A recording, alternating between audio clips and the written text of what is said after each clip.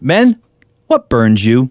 Hi, I'm Jay Cookingham, founder of Strategic Fathering Ministries, when a man up moment. Last night I got angry, spitting mad, and this quote by Leonard Ravenhill mirrored my heart. Many of us are hunting mice, while lions devour the land. The enemy of our soul is unashamed about wreaking havoc in the lives of people all around us. He lies, he steals, and he's pumped up about destroying anything precious to Father God. Why do we, the church, seem so accepting of this? Why do we believe the lies and allow the theft of our heart? When did sin management become the replacement for repentance?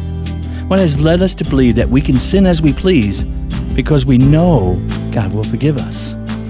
Could it be that in our desire to be happy, we have lost our longing to be holy? Tim Keller says this about idolatry. Idolatry is not a failure to obey God. It's a setting of the whole heart on something besides God. I want to be like these heroes in Hebrews 11:33-34. By faith, these people overthrew kingdoms. They ruled with justice and received what God had promised them. They shut the mouth of lions, quenched the flames of fire, and escaped death by the edge of the sword. Their weakness was turned to strength. They became strong in battle and put whole armies to flight. There are lions devouring the land, and I'm tired of hunting mice. I'm going after the big game. How about you? Are you ready to hunt? God bless you, and we'll see you next time.